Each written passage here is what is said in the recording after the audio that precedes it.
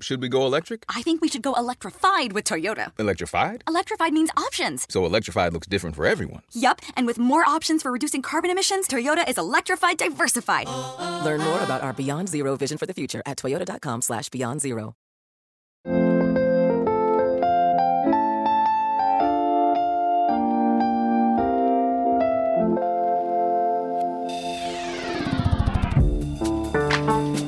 Hi, I'm Isaac Dovere, and this is The Ticket, Politics from the Atlantic. I'm still in my apartment in Washington, like many people, working from home, staying away from people as much as possible.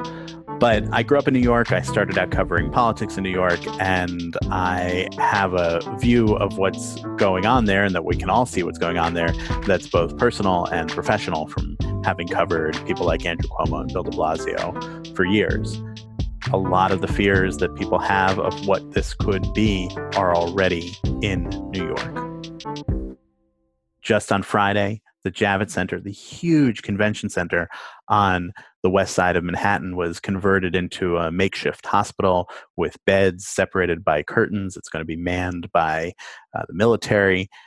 Some of the worst of it, though, has been at Elmhurst Hospital in Queens. There was a New York Times story the other day that had a doctor calling it an apocalyptic situation, with the medical staff already overwhelmed, under-resourced. And the person that represents Elmhurst Hospital and much of Queens is Grace Meng, Congresswoman from New York. She, on Friday, flew back to D.C. for a couple of hours to vote on the $2 trillion coronavirus package. Then she got on a plane back to New York that afternoon. After she landed back in New York, I asked her to join me on a Zoom call to talk about what it was like to expose herself to the risk of the coronavirus for what turned out to be a procedural vote, which took about 12 seconds on the House floor, and what it is that she thinks people in Washington and a lot of places around the country aren't getting about what's happening there. At that hospital and beyond, we talk about everything from the medical supply shortages to the effect of calling this the Chinese virus. Take a listen. Oh, hi, it's Grace. Hey, how are you? Hey, how are you? Oh, yeah, I did it. I appreciate you doing this. I can't believe what a crazy day you've had. Oh my God, But I want to get into it and then not keep you away from your kids any longer than Thomas Massie has kept you away from your kids. Seriously. Well, I got to skip homework today. Oh my gosh. Well, can we start with this? When you heard that you were going to have to go back to Washington to do this procedural vote, what is your reaction to that when it happens? Look, I was frustrated largely because of safety and health reasons. I've been doing my best to stay at home because I have little kids, and also I'm very close with my maternal grandmother. And so, I've been pretty good about staying indoors. And so when I heard that I had to go back, of course I was frustrated. But, what really keeps me grounded is thinking of all these different frontline workers who don't have the choice to, make that decision. And they are not doing it just for themselves, but literally to save lives and help the country. And a part of the reason why I went back was, because we needed a quorum, and it is much easier for me as a New Yorker to travel to Washington versus my colleagues in, Washington State and California, some of whom tried to get here, but the red-eye flights were actually canceled. I have this weird experience of having been on a plane almost constantly for the last year and a half covering the presidential campaign, and I haven't been on one for a couple of weeks. What is it like at this point flying? I think most people haven't been out there. You tweeted a photo from your flight down to Washington where it looked like you were the only person on the plane. Yeah, I mean, there were people in first class, but after me, that was it. I mean, there were a total of 5 people. We were joking that we had our own private jet. Yeah, I mean, even getting dropped off at LaGuardia, usually it takes us 10 minutes to get from one end of the Terminal B to the other. And today there were absolutely 0 cars there. And it's just, being from New York, traveling through LaGuardia, it's a very strange feeling. And then you get to Washington, you go to the House chamber for this vote. What, you guys are keeping a distance from each other. There are people in the gallery. What is going on in your head as that's happening? Because I would just imagine that when you have this whole thing is brought on by a congressman from Kentucky who was threatening to hold things up. And it seemed like everybody walked into the chamber angry. Yeah, people, I have a couple of different text chains going on, and people were angry. Republicans, my New York colleague Pete King, you saw on Twitter, he was angry. It's just something that wasn't necessary, especially for a bill that was likely going to pass overwhelmingly anyway. None of us are completely satisfied with the bill. But we just thought that it was a very self-centered move that he made, and he wasn't even successful at it. If you're going to cause trouble, at least do it right. Yeah, for all of it, it was about 12 seconds that he got at the microphone, tried to raise a point, and it was immediately voted down, and that was it. In terms of members, going to the floor, I actually didn't know where to go this morning. I had one staffer who came to the office, and I didn't think we should be in the same room together. So I went towards the floor, but of course, all the rooms that we normally can sit in are blocked off correctly, as they should be. And so I just went outside, and I sat near where the cars are parked across from the steps. And there were a few members there, and we sort of held our own, office outdoors. And it was beautiful, but it was an interesting experience. Did you worry when you got called back to Washington that you were going to be exposed in some ways to things? I mean, you have 3 members of the House who, as of today, have said that they tested positive. You have others who are self-quarantining, worried about whether they're testing positive. So far, it's just 3.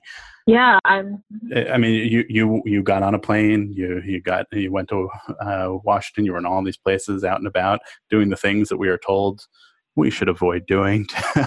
And then in a chamber that, even though you guys were keeping your distance from each other, you don't know who else is in there, right? Who doesn't know it?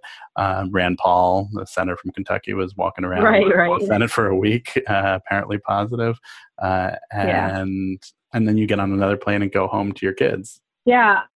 I mean, that was probably my biggest concern and why I was frustrated, because I didn't want to potentially get sick.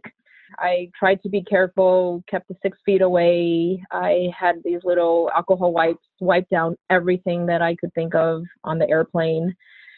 And then I sat outside until we had to go vote, pretty much. So who knows? But that's my job, and a lot of people have it a lot harder and more risky than I do.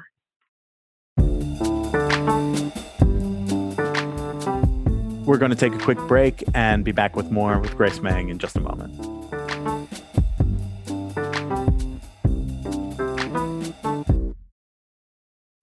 So, should we go electric? I think we should go electrified with Toyota. Electrified? Electrified means options. Yes, we could go all electric with a Toyota BZ4X, but then there are hybrids like Grand Highlander, or we could do something in between like a RAV4 plug-in hybrid. So Toyota is electrified diversified? Yup, and with more options for reducing carbon emissions, the closer we all get to Toyota's Beyond Zero vision for the future. Exactly how much coffee have you had this morning? Learn more about our Beyond Zero vision for the future at toyota.com/Beyond Zero.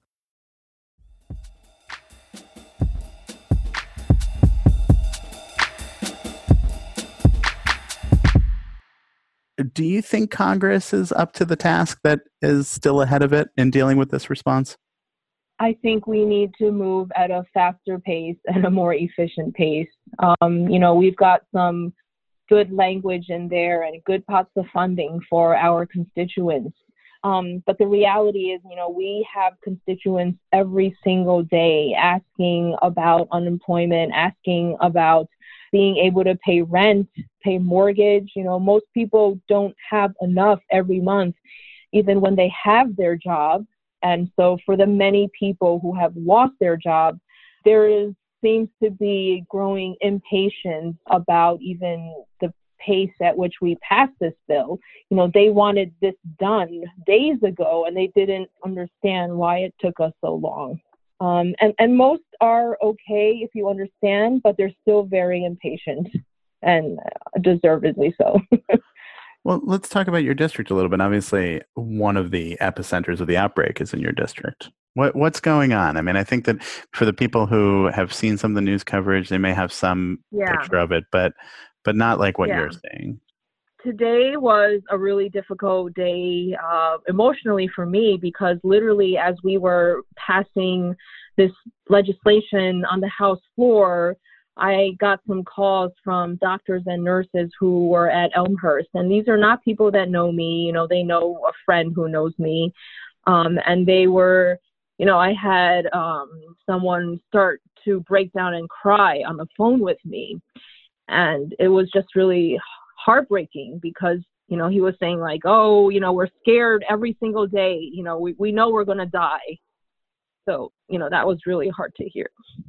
What do you say to someone in that situation? I mean, I don't know what I would say. You know, it's not the first time. It's just getting more frequent. I just try to make them feel like I'm there. And all I know how to do right now is to keep asking, you know, and it's frustrating because usually it's not political, and I don't want to treat this as political. But usually you relay the needs of your local district to the executive, and they try to get it done, even if it's slow. But we are in this situation where it just feels like,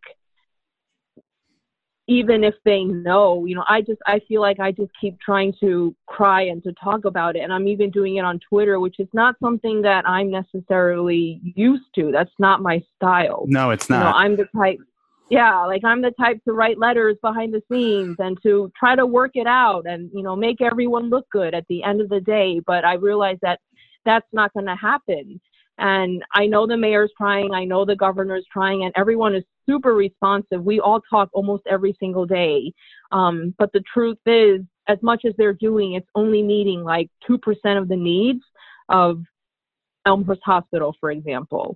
So we really need President Trump's administration to show leadership. And today when he signs when he invokes for real the Production Act, you know, he can do that. And he didn't need to wait a week or two to do that. So why make people suffer? Yeah, it seems like we are, but I mean, for the last couple of years, all we hear about is how divided we are and how partisan everything is. But now the partisanship is about life and death situations. Like literally people who are going to die because they don't have access to some of the resources because of some of the political fights that are going on. Yeah. And I mean, in the early briefings that we had maybe like 2-3 weeks ago, you know, Republicans and Democrats, we had the same questions. And I really appreciated that. You know, no one was trying to be extra harsh and no one was being extra kind out of, you know, political reasons. And I really appreciated that. And a lot more could have been accomplished, you know, up front. We were crying about masks 3 weeks ago when we were all in session, you know, at these unclassified briefings. So when you see that, when you see people saying like, you know, it's only a couple thousand people who are going to die, that must be so hard to wrap your head around when you're seeing the effect in your district, people in your district, hospitals in your district, doctors in your district that are being overwhelmed. Yeah, I mean, I think today was partly hard for me because the last, you know, week or 2 weeks, I'm losing count of days that I've been home. You know, I'm literally on the phone all day, and so I don't have time to necessarily think about it. I'm just trying to collect information and then spit it back out to where it needs to go. But today, as we were waiting around and I couldn't do my usual, you know, conference calls and stuff, you know, it kind of gave me pause and, you know, forced me to think like, oh my gosh, I didn't want to be here, but I kept thinking about, you know, I guess because like every other colleague would ask me about Elmhurst. And I'm just like, oh my gosh, you know, they're on the front lines. They might not even be able to see their families. And, you know, is what we're doing enough for them? It was just, I felt very helpless. I think it's this weird thing where there's there's so much of the outbreak in New York and so much of the rest of the country, people are like, well, there's nothing going on here, just a couple of cases here. And that in some ways is accentuating the divide. And Right. people, like, oh, that's New York, right? And it's not, like, these are people, they're Americans. They're, like the weird thing of, well, it's a densely populated or a city or a population center. Well, that just means that there are a lot of human beings around, and they're going to like we're be sick and die. Yeah. Right? I mean, we're 57 states and territories, but we can't think of it like this, right? Like, we don't have real borders in between our states. Right. And so when we were hearing what was happening in Washington, what I kept thinking was like, oh my gosh, we could be next. I mean, I didn't think that we would be, actually, but I kept thinking, what is New York doing that Washington did incorrectly, right? And so, like, you heard about inconsistent regulations and practices at nursing homes, for example. And so we, quickly reached out to our nursing homes. And I'm not saying this is because of me, but I think because of what we saw in Washington, the New York State nursing homes, I think so far have done a better job. Like, they are not letting some of my local ones, people are not allowed to go in or out. They're not allowed to have visitors. And they have protection for the employees who are working there and going in and out. And so these are lessons that we can learn from states that come before us in this virus. You represent a very diverse district. You yourself are of Chinese descent. There's been some question about how use of the term Chinese virus by the president and by others has maybe threatened an uptick of racism towards Asian people. Have you seen that? Is that something that you've been able to track by what's happening in your district? So nothing personally has happened to me. I mean, aside from the occasional Facebook comment calling me a communist, but that happened way before the coronavirus. But I have heard a lot of stories. My constituents, the ones that I've heard from, are really terrified. I mean, they are having conversations with me about, what do our hate crime laws look like? What do we need to fix? Should I buy a gun? And what's heartbreaking is that these people, whether they are new in this country or second and third generation, they don't feel like America can protect them. I was just talking to someone whose elderly mother, even before the shelter-in-place rules, did not want to go to the supermarket anymore because people would, shout out, mean things to her, and she didn't want to go through that anymore. So she just had started having someone else do her grocery shopping for her. And when you know that that's happening at the White House, you're a member of Congress. You're also an Asian woman yourself. What do you make of that? How do you process that through? It's been really disappointing. I mean, my first experience with this term, misuse of the term, was when Kevin McCarthy tweeted about it. And I tweeted back at him, but more important to me was not the tweet, was when I approached him on the House floor and I said, look, I just want to talk about my tweet. Like, we're colleagues. I don't want to just tweet at you. And he just was not in the mood to listen to me explain how people are suffering because of language like that. And that was just really disappointing that he didn't care that people were getting hurt. Yeah, what does not in the mood mean? I mean, he's the minority leader of the House of Representatives, right? Yeah, I mean, at best he was too busy, but he just kept trying to walk away, and this was when we were doing elbow bumps, and I didn't feel like I could grab him. So it was just kind of awkward. So I just kept following him for a few minutes, and then he said to me, he was like, well, would you call out the New York Times or CNN for using that term? And I said, yes, I would, and I have. And then he laughed and he says, well, at least you're a consistent person. And he just walked away, and I'm like, I'm not done. It's nice to know that in the halls of Congress, the dialogue back and forth is always at a high standard. Right. I don't want to keep you for too much longer because you've got your kids to get to, and I do want to just talk about that for a moment before I let you go. You have two sons who, like every other kid in America, basically, and around the world, are out of school. How are you juggling this, having a overnight homeschool set up in your house? Yeah. Gosh, I don't know how teachers do it. I really don't. I only have two.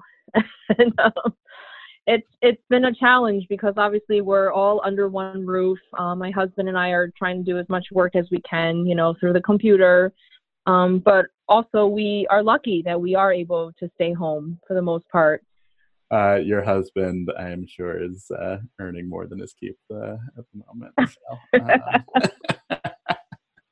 I smell burnt food, so I gotta go. All right.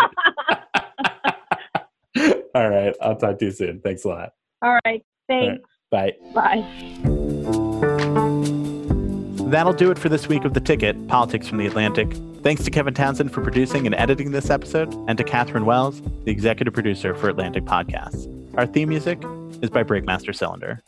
For more on these interviews and on all of the Atlantic's coronavirus coverage, which is extended beyond the paywall so that everybody can see what's going on with our outstanding reporting in this emergency situation, please go to theatlantic.com. Thanks for listening. Stay safe and catch you next week.